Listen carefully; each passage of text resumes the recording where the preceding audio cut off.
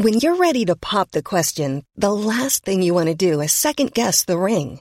At BlueNile.com, you can design a one-of-a-kind ring with the ease and convenience of shopping online. Choose your diamond and setting. When you find the one, you'll get it delivered right to your door. Go to BlueNile.com and use promo code LISTEN to get $50 off your purchase of $500 or more. That's code LISTEN at BlueNile.com for $50 off your purchase.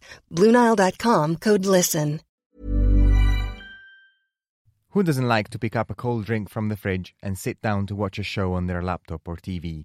Electrical appliances have made our lives easier and richer, and yet, as much as we love them, we don't seem to be as good at properly maintaining or disposing of them. Thursday, 14th of October this year was International E-Waste Day, an event to raise awareness about the problem of waste electronics. I'm Jacopo Russo, and I spoke about it with Pascal Leroy, the General Director of the WEEE Forum, or WEEE Forum, the non-profit expert group which promotes the event. 1 in 7 products in your household is broken or not used. And so it's important that these appliances or products do not just sit in the drawers or in a box in the attic, but that we take them to a return to a repair shop, for example, or to a shop or to a collection point. What happens to the electrical waste that is not recycled? So in Europe, 55% of the electronic waste that is arising is reported as officially collected and recycled. And so 45%, we don't know exactly what's going on. We don't know exactly where the e-waste ends up. But globally, the situation is much more dire. Only 17% of the e-waste is actually formally reported as collected and recycled. So globally, a lot of e-waste is actually disappearing. We're talking about 55 million tons a year is disappearing in landfill or in nature or is illegally exported to other countries. Is it very polluting? Yes, e-waste on the one hand contains valuable, precious materials or critical raw materials, so materials that are valuable or the supply of which is risky. And on the other hand, it can also contain toxic elements, for example, chlorofluorocarbons, which is CFCs in refrigerators, or mercury in backlights or flat screens, or you also have brominated flame retardants in products. So these are substances that pollute the environment. They can leak into the soil or in gaseous form or as a liquid. And so it's important to properly treat these appliances. So it's a bit both. On the one hand, it's a cost to depollute them. And on the other hand, we have to recover them. Otherwise, we need to mine these materials, which is much more polluting. Is there anything that governments are doing to make it easier for consumers like me and you to recycle e-waste?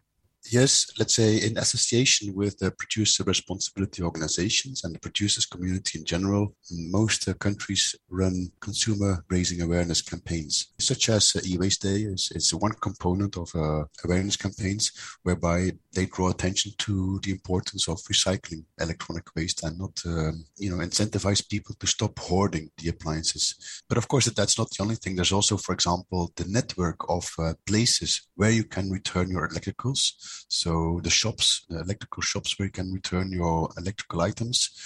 So many countries are trying to create a dense network of collection points. That's very important because returning electricals needs to be convenient for consumers. If it's not convenient, for example, if they have to drive 50 kilometers to drop an electrical item, chances are the consumer will not return it. There's also, for example, apps.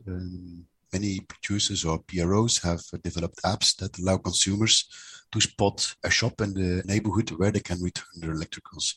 So there's a lot going on in that space, and also it will enhance the circular economy in many different respects. So this is all very commendable. Your goal is to encourage people to recycle their electrical items. But what about repair? Wouldn't it be better if the items were repaired? Absolutely. Products need to be as repairable as possible, because this is the only way to get us to a circular economy. So an economy where materials and products and components live a longer life and so are not immediately discarded the minute that the product breaks down. That's the essence, I think, of the circular economy.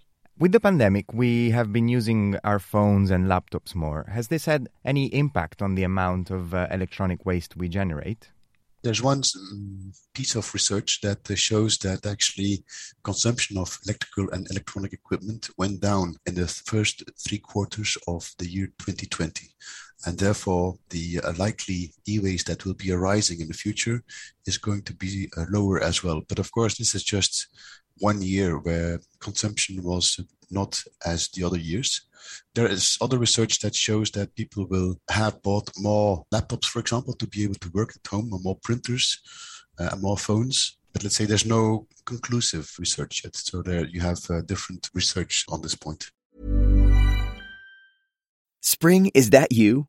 Warmer temps mean new Allbirds styles. Meet the Superlight Collection, the lightest ever shoes from Allbirds, now in fresh colors. These must-have travel shoes have a lighter-than-air feel and barely their fit that made them the most packable shoes ever. That means more comfort and less baggage. Try the Superlight Tree Runner with a cushy foam midsole and breathable eucalyptus fiber upper.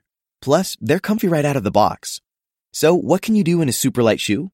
What can't you do is the better question. And because they're super packable, the real question is, where are you taking them? Experience how Allbirds redefines comfort. Visit allbirds.com and use code SUPER24 for a free pair of socks with a purchase of $48 or more. That's ALLBIRDS.com, code SUPER24.